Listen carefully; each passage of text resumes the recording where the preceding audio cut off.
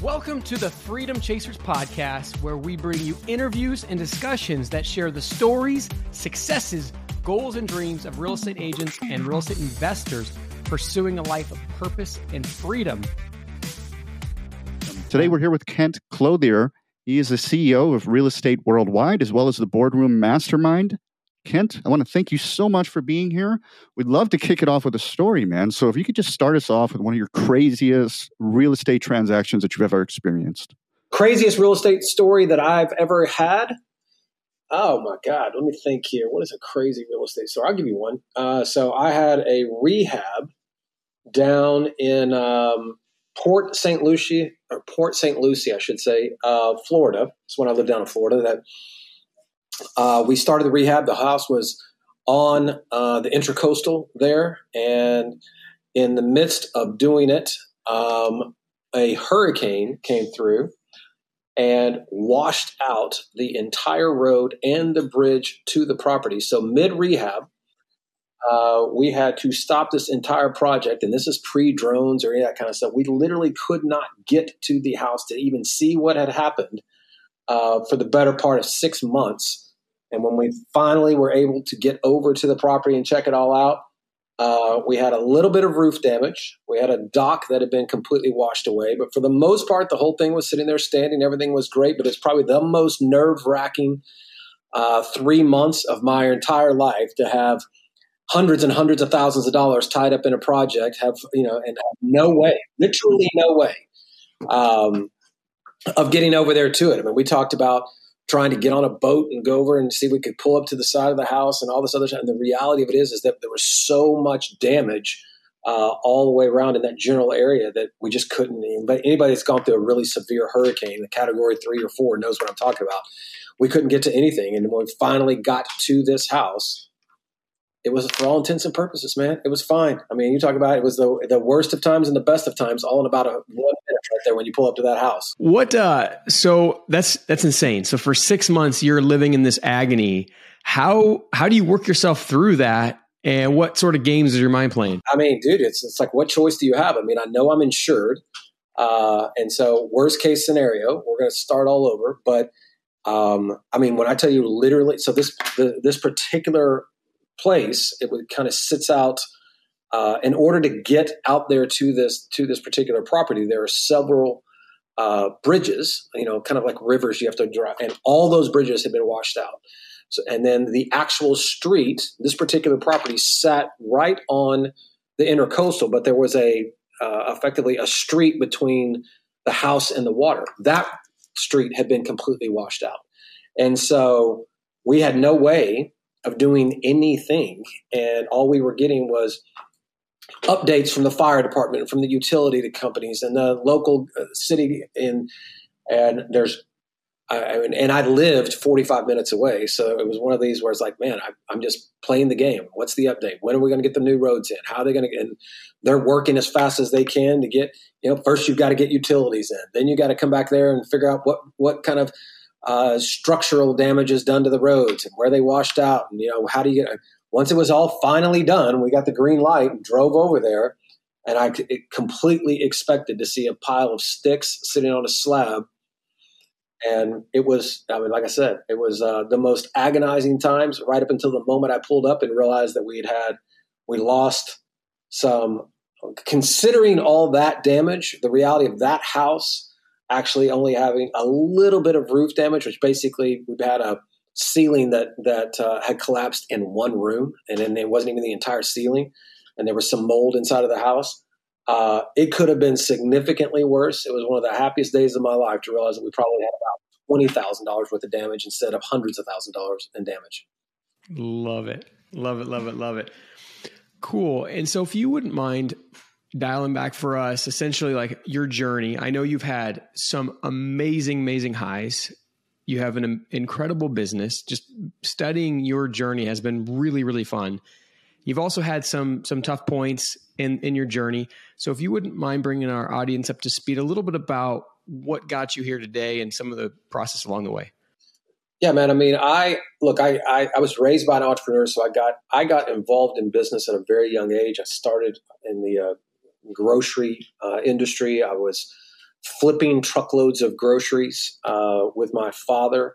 I started that when I was 17 years old. And effectively what that means is that most people don't realize that of the 30, 40, 50,000 items that are in any grocery store, the manufacturers sell each one of those items for wildly different prices from one market to the next. And so, we would go in and buy truckloads of an item, Crisco or Cottonelle toilet tissue or Kleenex or Heinz ketchup. It didn't matter. The distributor or the grocery chain would sell us that entire truckload of that item at something above what they were paying for it. And then we would put it on a truck and go ship it to another market and go sell it to another grocery wholesaler or distributor or chain where they were paying significantly higher. And so that little business that we started when I was 17, by the time I was 23, I was running a $50 million a year company. By the time I was 28, $800 million a year. By the time I was 30, growing it to 1.8 billion. And so my dad retired out of that thing when I was 23. So building effectively a $2 billion a year company by the time I was 30 years old is a very different experience than probably most people in their 20s. And I had all the trappings. I believed all my own BS. All that success was because of me. Thank God social media didn't exist back then. I would have 100% been the douchebag that we all make fun of on there. But I was just the guy that was, I was doing extremely well, was very successful at a very young age. And, as fate would have it, I ended up getting into a run-in with my partners, walking out of there when I was 30 years old. Spent the next 2 years getting a real good dose of humble pie, which was certainly needed. Basically going toe-to-toe with my former partners and, everybody suing everybody, trying to do it all out there all on my own again, trying to rebuild it, in spite of all them, filled with all that anger and resentment. I can't believe that we, all that kind of good, none of that stuff that's very, very helpful, but I needed to go through it and effectively lost everything. In 22 months, I went from having millions and millions of dollars in the bank all the way down to where I had, effectively $4,000 in the bank by the end of 2002. And it was really humbling for me. I would not wish it on my worst enemy. To say that I was in a really dark place would be putting it mildly. Saying I was suicidal would be putting it more factual. It was bad. It was rough. Went through doing all that. Got divorced. Burned every relationship on the way down. But it put me in a headspace that, quite frankly, I needed to get into, where I had to start over and I had to reevaluate what really mattered to me, which ultimately brought me into real estate. I am 100% a product of the late night infomercials that we've all made fun of in the past. And come on down. We'll show you how to buy houses with no money, no credit, all that kind of good stuff. I did that. And once I got into it and realized what was going on, I gravitated to it really quickly, started wholesaling a lot of houses very, very fast, and figured out that I was particularly good at it because I was not approaching it the way most people approach real estate, which is it's a hustle. I was approaching it like I'm building a business. And, inside of 5 years, I was flipping 300 houses a year. I was running, had built a very, very successful organization, was one of the first guys that ever really was figured out how to go and use public data and to go out and create leads. We came out with the very first cash buyer database, private lender database, vacant property database. And as fate would have it, when the market crashed in 2008, I was one of the last guys standing because I was one of the few guys that wasn't doing anything with retail buyers. I was only selling cash buyers. And so everybody wanted to figure out how I was doing what I was doing, how we were flipping so many houses a year. And that kind of brought me into the training and education space because, suddenly I'm getting asked to speak all over the world and train people on how are you doing this in the middle of a recession. And you fast forward to now our organization, we flip about 1,200 houses a year, 1,000 to 1,200. And we wholesale another 400 or 500. And then our education side of our business, we've helped to educate a little over 50,000 people in the space, getting them involved in real estate. And I spend all of my time now really focused on our mastermind for the last 10 years, which is some of the best and brightest in the industry, just, continuing to push them ahead and make them industry leaders. And so that's kind of how I got here, man. Beautiful. That's a great answer. I love the similarities actually in the business models. So your first business was essentially a form of arbitrage, right? So, and then real estate wholesaling is essentially a form of arbitrage as well as fix and flip. So like, what did you carry over from the first billion-dollar, multi-billion-dollar business that you built when you started creating the real estate business? What did I carry over? Most people, and this is still true today, right? Most people in this industry, in real estate, whether they are an agent, a broker, or an investor, they are a hustler. They are highly, highly transactional. It's going from deal to deal to deal. And that is just a product of the way they have been educated, right? There is a great deal of time, effort, and energy devoted to, I would argue the vast majority of the energy is dedicated to showing somebody how to go generate a lead, right? How to generate a listing, how to go generate a buyer, how to go put a deal under contract, how to go flip a contract. That's where all the training is all about in this space. And what I've come to realize, certainly over the last, 3 years, very specifically, is nobody talks about how to turn it into a business. Ask anybody that gets into this. They get into real estate for one reason. I want to create financial freedom. Yet 95% of them, if not more, never experience anything like that. I mean, you can even go see some of the biggest real estate agents in the world out there that are making millions and millions of dollars. They're still hustling, baby. They're just high income earners, right? They're running from nothing happens without them having to get involved. And that's not a business. Right? And it's real easy to figure out if you own a business or not, is leave. Just leave. And if you've got more, come back in 60 days. And if there's more money in your bank account than when you left, you probably have something that looks like a business. If not, your ass owns a job, period. And so what did I take over from the other business? That was your question, is I took over how to turn something into a business. The leverage that has to be put in place, the systems, the processes, the automation, the simplicity, looking for the simplest solution to create a replicatable outcome over and over and over and over. And if you look at any great business, that's what they're trying to accomplish. How do I produce a product or service in a replicatable fashion that happens whether I show up or not? Right? Elon Musk can go off and focus on rockets and the Boring Company and Neuralink and everything else, but regardless of what he does, there will still be thousands of Tesla cars that are produced today. Right? Look at any great company, McDonald's, and everything's the same. And so, I think that when you understand what your role really is, that you have an obligation. Responsibility to get out of the way and turn it into a business so that you can create real freedom and own your time for your family and your community, then when you make that turn, it gets pretty exciting. But until you make that turn and somebody teaches you how to make that turn, then you'll be transactional for the rest of your life. Couldn't agree more. This is the whole reason for this podcast, because we want to inspire people to live lives of freedom and purpose. And being in the agent space for the last 8 years, the number of people that are not buying their own properties is absolutely nuts. And really, like with good education, and this 1 to 10 properties, if you own them either outright or just even if you do arbitrage well, you could be free forever.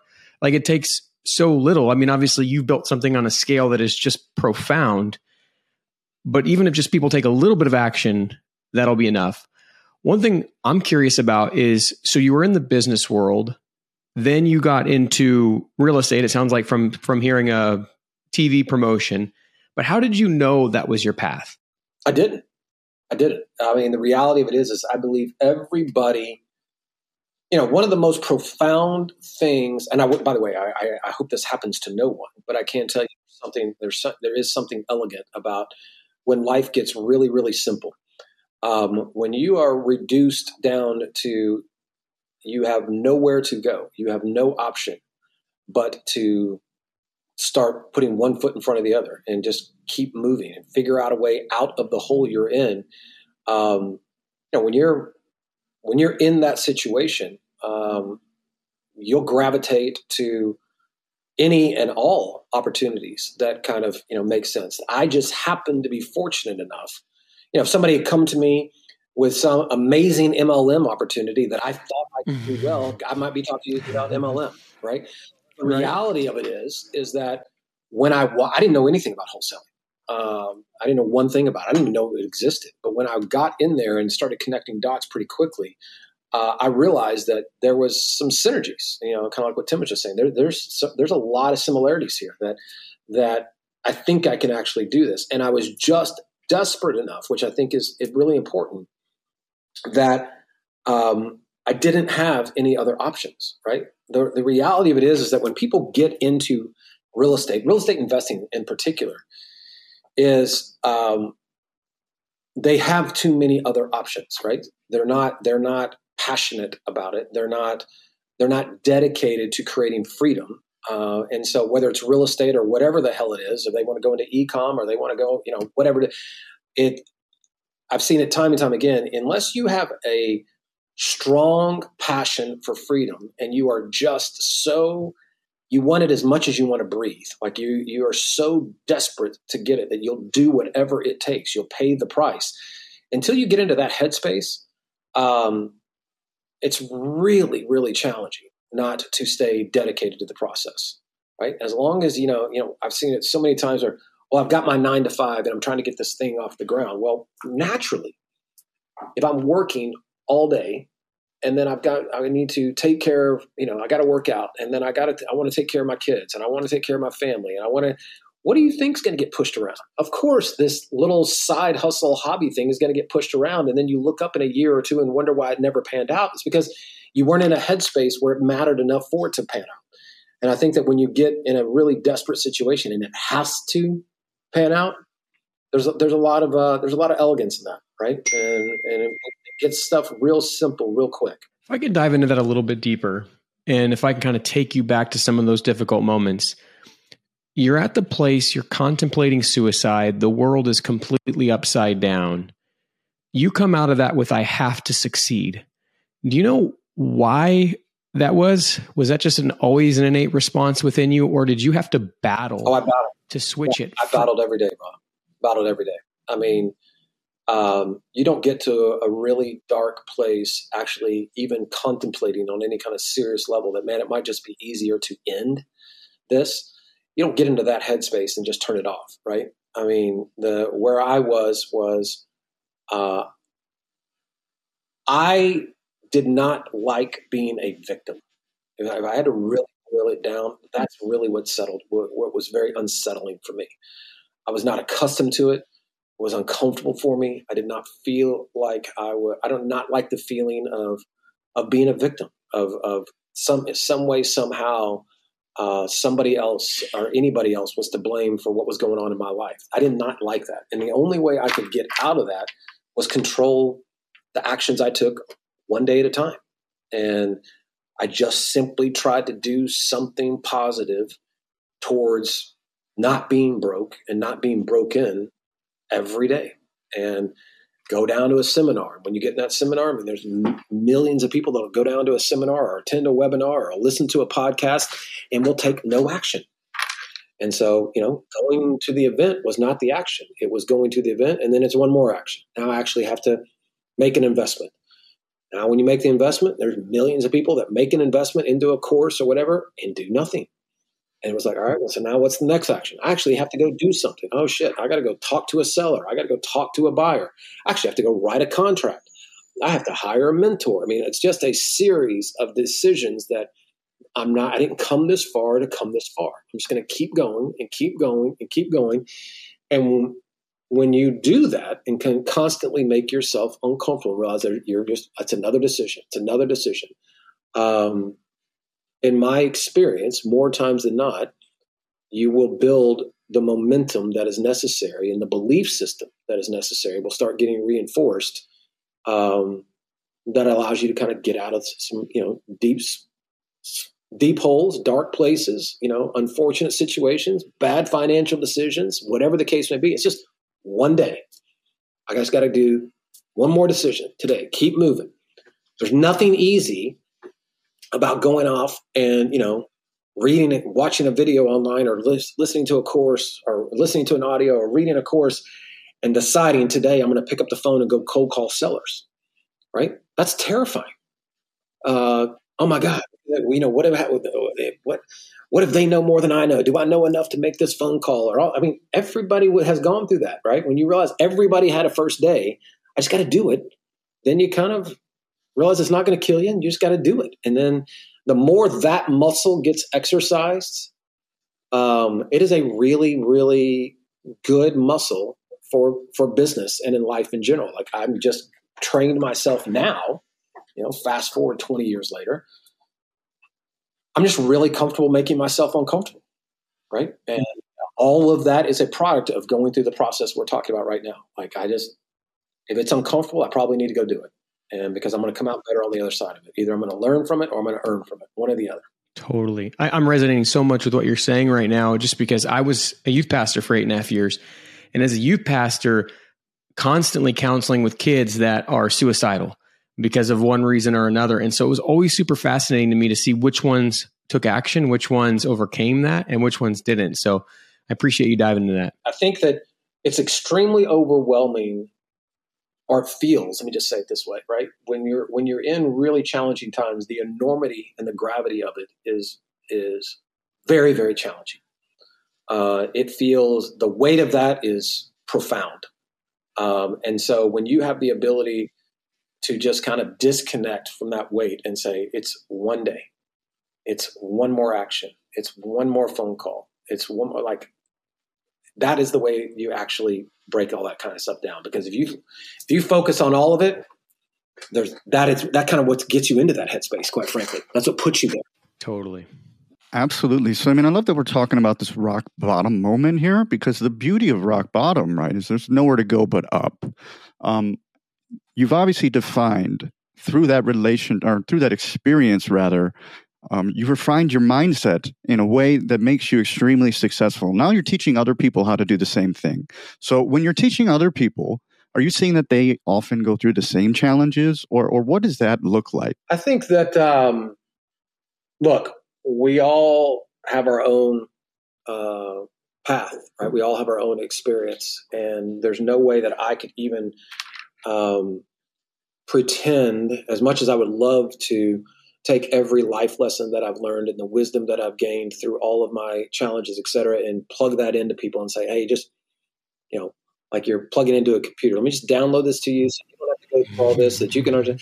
The reality of it is, you can do that as much as humanly possible, but everybody else is bringing their own childhood, their own relationship with money, their own relationship with their parents, their own relationship with God, right? They're all bringing they're coming at it from a different angle, right? And I think that changes people's ability to take the message and actually run with it. In fact, I know it does.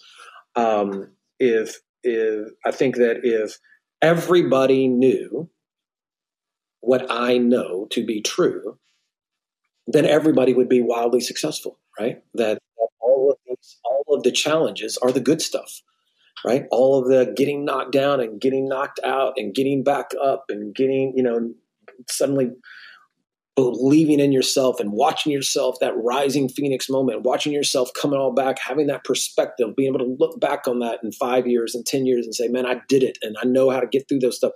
If everybody had that wisdom, then everybody would constantly just play full out because it's not going to kill you. The reality of it is that's just not the world we live in, right? And people have outside influences, whether that is the naysayers in their life, or they're plugged into the media, their headlines, or again church or whatever. There's all this other stuff that comes at them, and it changes people's belief in what they believe is possible. What I do know to be true is there's nothing special about me.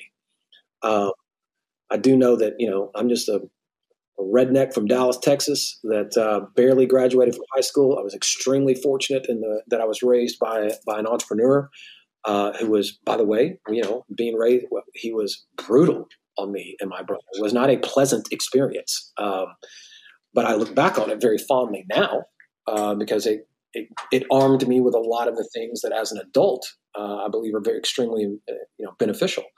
But as a child, as a teenager, I hated every moment of it. Right? I mean, it was brutal. But I think that everybody's experience and how they come about, how they get there, is unique and different to them. But the message is still the same. You are capable of doing it. It is about action. It is about imperfect action. It is about messy action, and it is not about getting just enough education to go off and do anything. I mean, I say this all the time. Give me ignorance on fire versus knowledge on ice. There's many well overeducated people out there that take no action.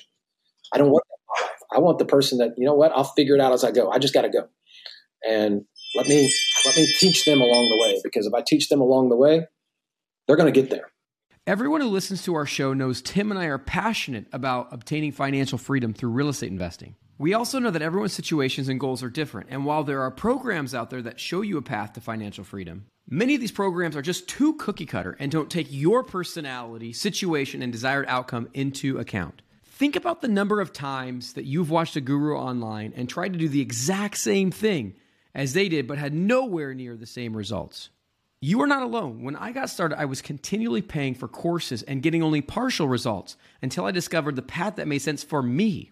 The results prove this out. Most online course creators have let us in on their dirty secrets that 90 to 95% of their students never complete their course and achieve their desired outcome. This is not something that we're okay with. The benefit of working with Tim and I is that we are interviewing between 5 and 20 people every single week. We have accumulated hundreds of seven-figure strategies and gotten inside scoop from these successful entrepreneurs. We're able to work with you to pick the strategy that will best fit and then help you create the custom plan to take you quickly into financial freedom. As a former math teacher, I always taught my students that the fastest way between 2 points is a straight line. If you want to get rid of the many curves in the road that can make the journey longer and more costly, then go to coaching.freedomchaserspodcast.com and book a call with us, and let's get you on a straight line path to freedom. Totally. Well, it kind of goes back to like that saying, right? A students work for B students, and C, D, and F students own the buildings. And, because C, D, and F students never figured out how to do it the right way. They just figured out, their own methodology, so to speak. Yeah, you got to look. I could sit here and tell you, if the three of us were just sitting around, and I picked up the phone and I said, hey, Matt, Tim, I have studied, I've listened to every podcast, I've watched every YouTube video, I've read every book, I've watched, everything. I've consumed every bit of information about how to become an amazing MMA fighter. I now think I'm ready to go fight for the championship. Let's get Dana White on the phone. You'd be like, dude, have you ever even gotten in the ring? Like, oh, no. I don't need to get in the ring. I've learned everything. I think I'm ready for the championship. I finally feel like I've educated myself to where I'm like, you guys are like, dude, you've lost your damn mind. You're crazy. At some point, you actually have to get in the ring.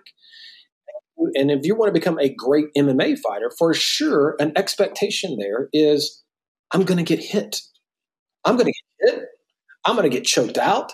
I'm going to break some bones. I'm going to get bruised. I'm going to be sore. I'm going to be achy. There's going to be a lot of moments where I'm like, what in the heck am I doing?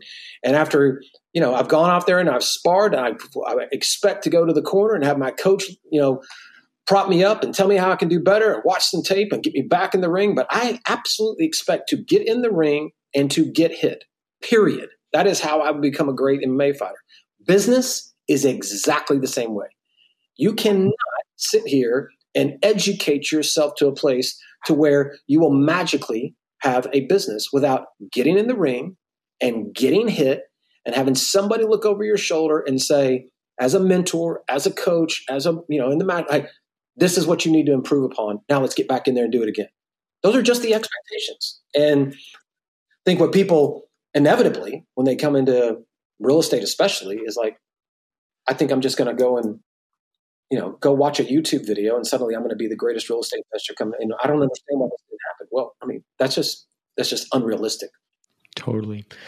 So you had mentioned earlier that your transition into real estate, particularly investing, set you up insanely well for the 2008 scenario. And given that the media is going bonkers with the crash, recession, the worst thing that's ever going to happen, the world's falling apart, everybody's dying, maybe even feeds into the likelihood of some of the stuff happening. Can you go really deep on why is investing and the type of investing that you're doing so good for markets that are crashing or recessing, and how can people be set up to succeed in what might be coming in the next couple of years? So the reason why I was so successful back in the recession, the Great Recession, is because I was focused on one thing. This is before this was sexy and anybody had any idea to do it, but I had figured out a way to go and systematically find all of the cash buyers in my market, right? And then ultimately developed a piece of software that did that. And again, that's ultimately how I got into the education space. But I was just playing a completely different game. Right? I was wholesaling houses, and I was wholesaling houses to people that only paid cash. Most of my competitors were talking to, fix and flip buyers that were doing hard money loans, or they were talking to even retail buyers. Right? This was South Florida back again, when you could just get a loan on anything.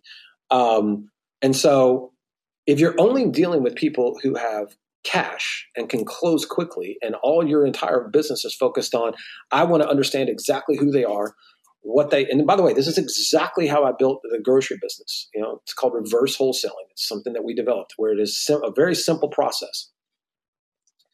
If you ask any business leader, they will tell you, how do you go off and start a really successful business? Well, you go talk to the market and find out what they want and deliver it to them. Well, this is the same thing.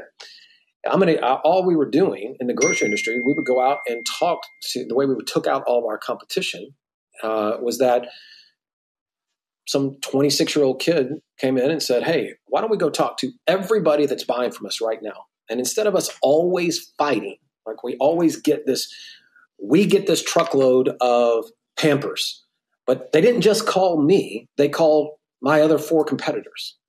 And now we're all not only trying to buy it from the same guy, the same truck, we are literally now trying to go sell it to the same people. So now it's who can pay the most and who will take the least, right? It's this compression. And so it doesn't take a rocket scientist to figure out that is a race to zero. What about if we go out and ask every single customer out there in the market, if I could sell you anything at any price and deliver it on any day, what do you want to buy from me? Right? What orders do you need filled right now?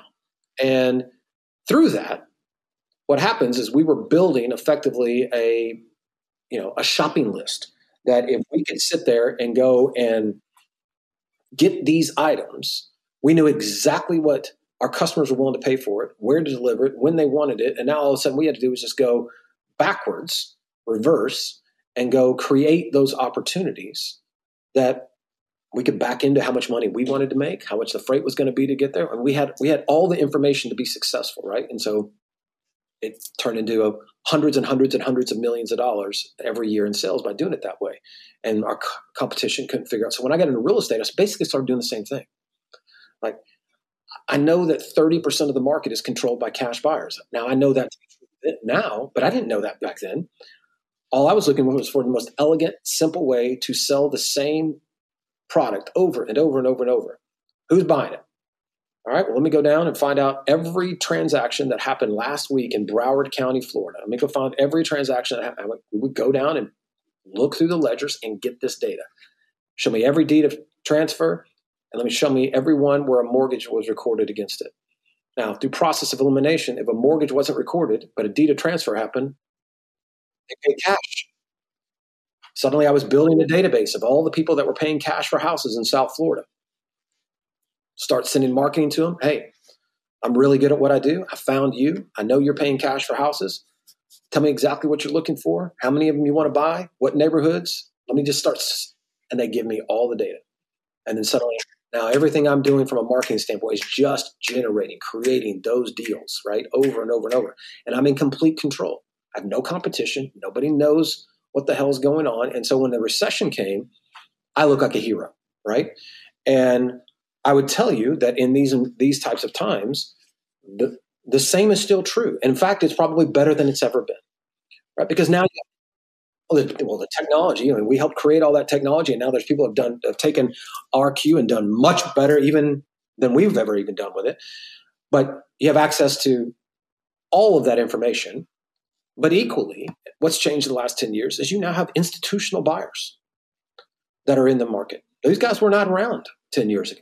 There's companies that are buying tens of thousands of houses every year, and they're paying all cash, and they are largely ignored, right? Everybody thinks, well, don't talk to the iBuyers, don't talk to the institutional buyers. I mean, if your business was simply doing nothing but in your market, but was find out exactly what the institutional buyers want to buy, and turning around and going and creating the marketing to generate deals that you knew you could flip to them, and you were in control of the profit you could make, you have a business, right? Over and over and over. And not only do you have a business, but you have a business that is highly recession resilient because your exposure is almost zero. If you're wholesaling, I don't actually have to buy the deal. All I'm doing is assigning my contract. I'm putting something under contract. I know my buyer wants it. I'm going to mark it up $25,000. I'm going to assign my contract to it. My exposure and risk there is whatever it costs me to generate the deal. Almost nothing. Now, on the other hand, if I go off and buy an actual asset, arrange hard money or private money, I've got a 6 to 9 month timeline on doing a flip or whatever. My exposure under these types of this climate might still be low, but it's there. For sure get caught. If I go and do a BRRRR strategy, I'm still rehabbing the property. I'm still renting the property. And now my debt element of when I'm going to refinance just changed very dramatically in the last 6 months. I thought I was going to be able to refinance at 3. Now I've got to refinance at 6 or 7. If you don't think that changes that strategy dramatically, it 100% does. It's gone, right? So I think that what people should be doing is really focusing on, really understand wholesaling and how to limit exposure and create real good cash flow. Definitely make sure that you are being much more conservative on any fix and flips you're doing. What happens if you got a flip that you were projecting you were going to sell for $800,000? What happens if you have to sell it for $6? Because if you're not thinking like that, then you have no business doing a fix and flip, period. Because it could happen. A 20% haircut on the pricing correction could happen. And if it does, if you're screwed, then don't put yourself in that situation. Same thing on the BRRRR strategy. If you're focused on wholesaling and you're focused on creative deal structure, acquiring properties with, subject tos, creative type deals, or even selling deals with seller financing, you're going to be just fine. If you're not focused on those areas, then you need to get focused. Totally. Absolutely. Yeah. We love creative financing, particularly in these types of markets. It's such an amazing strategy. Yeah. So you've transitioned a lot into the education space. If you could talk more about what you're doing there. I know you've got the boardroom and some of these really, really amazing things. And talk about what inspires you and what is your mission? So, I'm glad you asked that. I got into the education space kind of begrudgingly. I never wanted to be in that space whatsoever. I developed tools internally from a data perspective that nobody had ever seen before. And I felt kind of an obligation back in 2008, 2009, when everybody was running for the hills, that if I could show them how to connect with cash buyers using a piece of software that we had developed, that would help them. And I was right? Tens of thousands of people bought that software, and it changed a lot of people's lives for the good. Did the same thing, kind of quickly started figuring out we needed to develop the Holy Trinity. We need to be able to show them how to connect with money using data. So who are the biggest private lenders in your market that we can see in public data or loaning? And then ultimately, who are the most motivated of sellers that own vacant properties, and, kind of develop all that stuff. And the process of putting that kind of stuff out there, I was asked more than a few times, would I just show people how to do this, right? And so we got pretty serious about it. I guess probably 15 years ago, and have put tens of thousands of people through our training and coaching, et cetera, over the years, and have a lot of the big names that you see out there in the space today all came through our education at some level. But over the last few years, what I've become extremely passionate about is I want to spend all of our time focusing on the people that I don't fundamentally have to show you how to do a real estate transaction. I don't need to get you over that fear of disbelief. I want to talk to you. You're doing business right now. You understand but you understand that there's levels to this, and you want to get to a higher level. You want to keep moving up the ladder. And I've found that where I am able to kind of create that fulfillment for me is when I work privately with CEOs, whether that's in real estate or not. So privately, me and my executive team coach a lot of very successful CEOs out there. We invest in their businesses and help them move their businesses along. Equally, we do the same thing with our boardroom mastermind, right? That has been around since 2012. It's 180 of some of the best real estate professionals in the industry today. The conversations are elevated. They are significantly different. This is a carefully curated group. I just don't have any desire or time for small conversations anymore, right? I value my time greatly, and I want to be in rooms with people that matter and want to do amazing things, and I want to help them to achieve that. And so the boardroom is not a coaching program. It's where really, really high level people get into a room and break down, hey, this is what's going on in my business. This is what I'm trying to accomplish.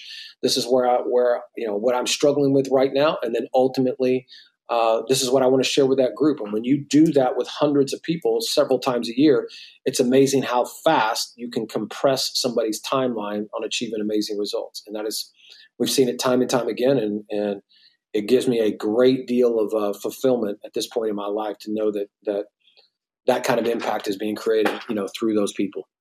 Love it. Absolutely tremendous answer. I love what you guys are doing. Let's talk about the mindset shift from being a doer to a teacher, right? So, your first two businesses, you built them up, and then you transitioned into basically a mentorship role. So, what was the differences there? Well, I think it's the privilege that you get when you achieve a level of success where you actually run businesses. You get to a place where you have achieved at some level the opportunity to control and own your own time. And that's where I'm at now. And so I get to choose what every one of my days looks like, period. And I'm not, I'm unapologetic about that, right? I tell off to get into that place. I'm going to make the most of it. So with that, totally. Then you feel, at least I personally have felt a large, and the same is true with all the guys that I'm very, very close to and run with, guys like Ed Milet and Jesse Itzler and Bedros Keuilian and Dan Fleischman. These are all some of my closest friends, right? Sean Whalen, Aaron Wagner. You get to a place where you feel compelled to try to help other people to understand that this is not as difficult as you might believe it is. It is there's a lot of elegance and simplicity. It is not easy, but it is also not complicated. And there's a difference, right? It is simple. It is about very, very decisive, precise steps and actions and keeping your head in the game and having the mental fortitude and understanding what the big vision is for the business. And then what are the processes that you've got to go to achieve the predictable outcome, and what are all the different profit opportunities, and how are you, measuring the business and looking at the businesses. When you realize that you can break it down into, small chunks and really help people make a shift inside of their hustle and turn it into something, then, for me personally, I just felt really compelled to try to share that with them. And it's important for me that my young daughters see me not sitting on the sidelines, right? I want them to see me in the game. I want them to see me creating impact. I want them to understand that Dad's trying to make a difference in people's lives. That's important to me. It's part of my why. It's part of my purpose. I know that I understand and appreciate there's a lot of people out there that has nothing to do with what they want. But for me personally, that's just, what I have grown to become very, very passionate about. I would probably say that I shouldn't probably say I know for a fact I am not a good fit for a lot of people. I'm extremely authentic, raw, uncut, and unapologetic. I don't pull any punches. I simply don't give a shit. I will tell somebody exactly what it looks like. And if somebody's in that kind of headspace and they're ready for that kind of messaging and they want to, get pushed further than they've ever gotten pushed, and then we have a lot to offer. If not, that's fine too, right? I'm not in it to try to please everybody. I'm in it to just try to wake somebody up who's probably asleep at the wheel. And, to your question, Tim, what is the shifts? For me personally, it hasn't been a big shift. Inside of all my businesses, I've always been the coach. That's your role. I've had to coach people up all I'm doing it now is just doing it for people on the outside. Does that make sense? Oh, totally. 100%. So like you're coaching high level people. And so what is it typically like the threshold of a person that kind of is able to get in your orbit from a coaching perspective? Well, they have to have, the makings of a real business, right? They got to be doing, they have to have real revenue. They got to be investing money in real marketing. They have to be, most of the people that come to me in particular are people that they're running real businesses. They have not figured out how to escape the grind in any way, right? They're still really got their hands in a lot of stuff. They're certainly not, they're coming to me for a different perspective. They were trying to understand different facets, bolt-ons, plug-ins, things that they could be doing on that would create more profit opportunity, more revenue opportunity, maybe even create an exit for them, that they're just too close to it to even see, quite frankly. They can't get out of their own way. And they're smart enough to realize that even at their level, they are high income earners, right? That their efforts directly impact the P&L. And, if they press harder, they push down, if they get on the phone, then the business does great. If they don't do those things, then the business suffers, and they don't want the business to be structured that way anymore. They want to start figuring out a way to get the hell out of the way, and putting good people in place, hiring up, not hiring down, putting C-level, officers inside of the company that really understand how to help and grow and scale companies versus it always having to be that, founder. And so those are the types of people that typically gravitate towards me. They understand that more is out there for them, and they need somebody that's just going to shoot them straight and rip through a P&L and rip through the reporting and call them on their nonsense and not hold anything back and get on a phone with them, every few days and make them very, very uncomfortable. And typically they don't have somebody like that in their life that is willing to point out the deficiencies, and they're yearning for it, right? They want somebody to be critical of what's going on. Yeah, somebody they respect and somebody that is not afraid to tell them exactly what's going on, right? When you've got somebody that is not emotionally invested in your business and is not going to mix words with you, and they believe in you enough to be honest with you, that's extremely powerful, right? I mean, I have those people in my life. I'm sure you guys have people in your life that we get caught up in our own world, and they will sit us down and say, hey, man, let me show you how you're going off in the wrong direction. Let me show you how you can be doing better. You're better than this. Those conversations matter. We don't, we got one shot at this thing. There's no mulligans here, right? I want to be the best I can be always. I'm not bashful. Tell me how I can do better. Absolutely. So to boil that down, essentially what you guys are doing is you're teaching people that have built a very high paying job, and you're teaching them how to transition into a business owner role where they're not the driving force of the business. Yeah, ultimately there are, the way we see the world is there's 5 escapes that you have to make out of it if you want to actually to get to the place that we all desire to get to.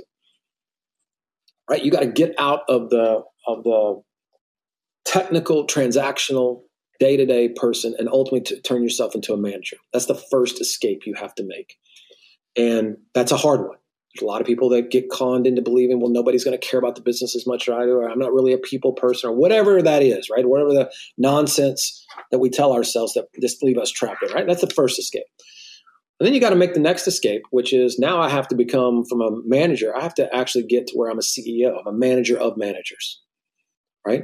I'm a guy or girl that is solving much bigger problems Where are we going strategically? Where's this business going to be in 3 years? Where's it going to be in 5 years? How are we going to get to the next level? And then you have to replace yourself there, right? So the fourth escape is now I want to be the business owner. I want to be the shareholder of the company. I want to be the biggest shareholder of the company, the chairman of the board if you can. But I have a CEO, I have a COO, I have an executive team. They're running this organization, and I get to get all the fruits, right, without any of the labor.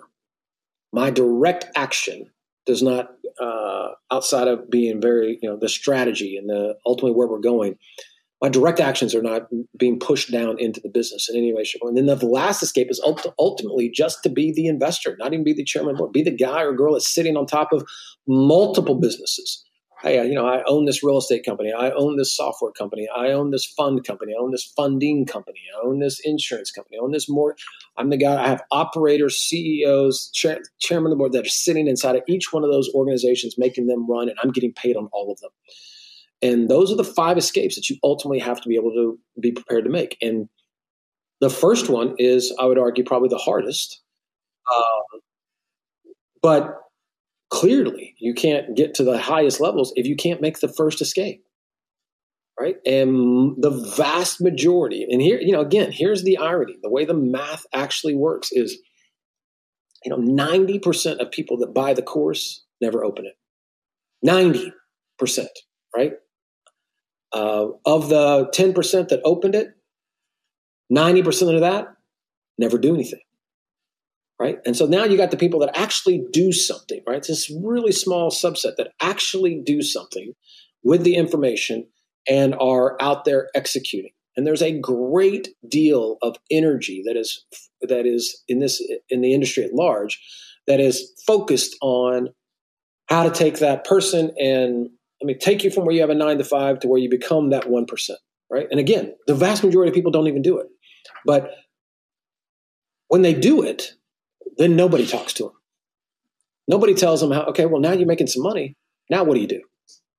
And, I feel like and by virtue of me, my team, we are some of the few people that can actually have an intelligent conversation with them about it. All right, well, now you've figured out how to solve the income challenge. Congratulations.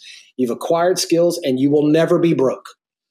Being broke from this point forward is a choice because you always know how to flip a house. You always know how to go get a listing. You always know how to sell it. If you're broke, it will always be, from this point forward, because of a lack of effort because you have the skill. Period. That is a choice now. Now, how do you turn it into a business? That's where we come in. Let me show you how to take that and take that skill and start getting comfortable putting, again, people, processes, leverage, reporting, all that kind of stuff. None of it which anybody's really taught certainly along that first part of that journey. Let me show you how to take this next part of the journey because that's why you really got into this. So essentially, out of those 5 steps, I'm just kind of thinking through this a bit. Of the ones that get through level 1, like is it just a progression? Every step is less hard, and so level 5 is the easiest. Level 4 is the next easiest. Or where do you see people generally? It gets infinitely easier as you go, exponentially easier as you go, because once you fall in love with the process of firing yourself, right? One of the best pieces of advice is fire yourself as often as you can. Once you actually fall in love with that idea, then you move very quickly. I got to fire myself from the transactional side of the business. Now I've got to fire myself from the manager side of the business. Now I've got to fire myself from the CEOs. And you're seeing the benefits of it as you go. It gets exciting when you start putting people in place and you realize that you didn't show up to the office all week and the company did better without you. That gets exciting.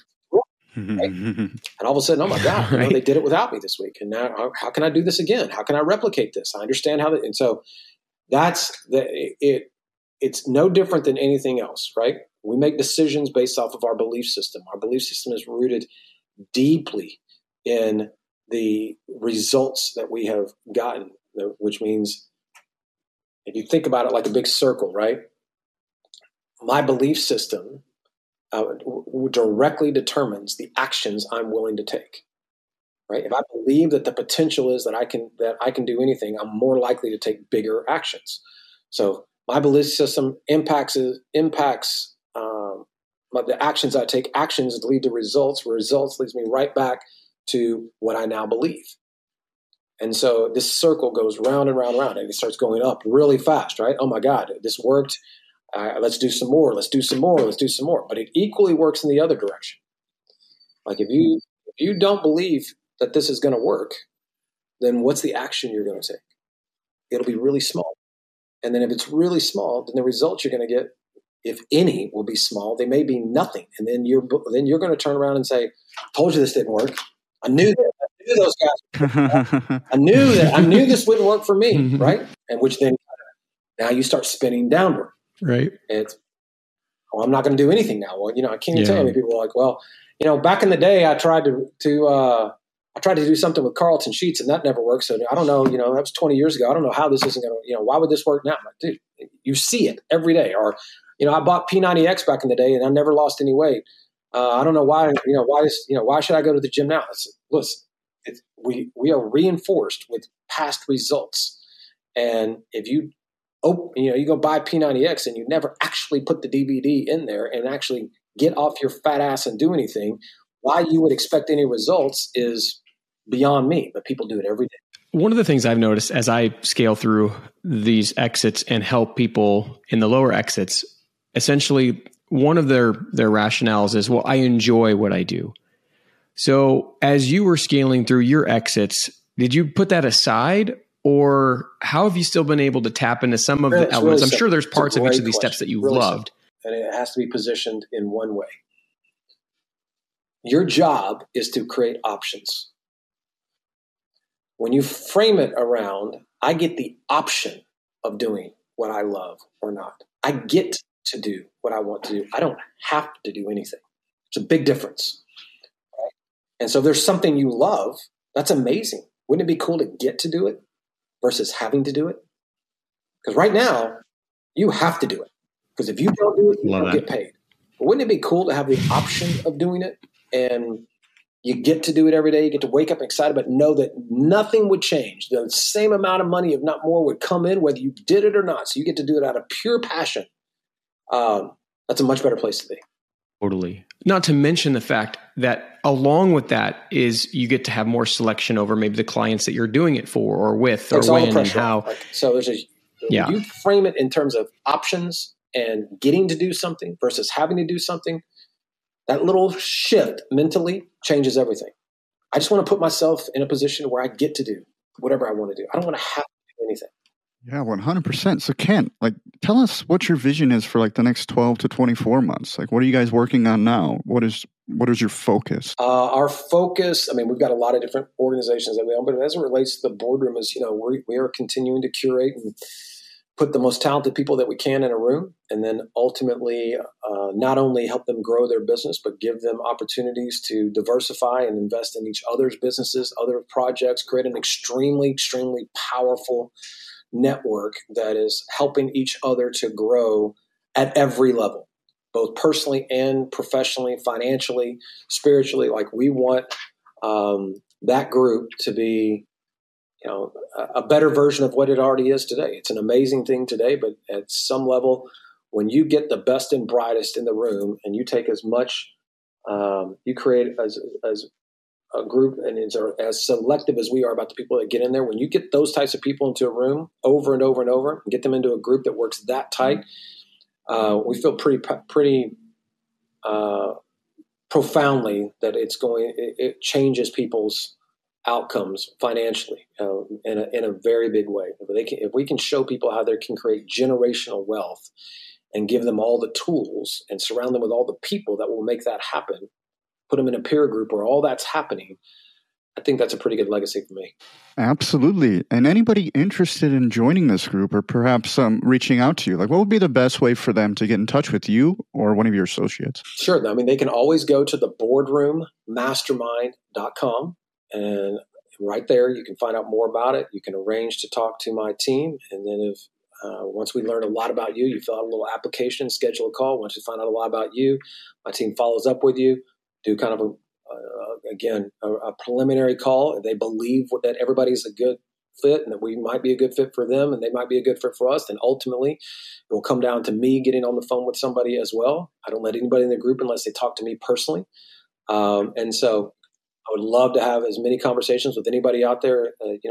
Nothing would make me happier than people to come directly off of this that are really, really high quality people that we want to surround ourselves with. And so, again, go to theboardroommastermind.com. You want to reach out to me on social, it's just at Kent Clothier, or you can always go to kentclothier.com. All right. We'll have all that in the show notes for you.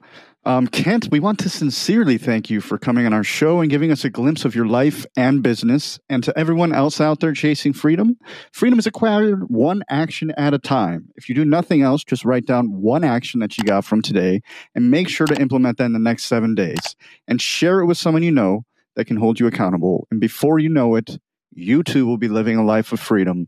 Thank you again for tuning into today's episode, and we'll catch you on the next one.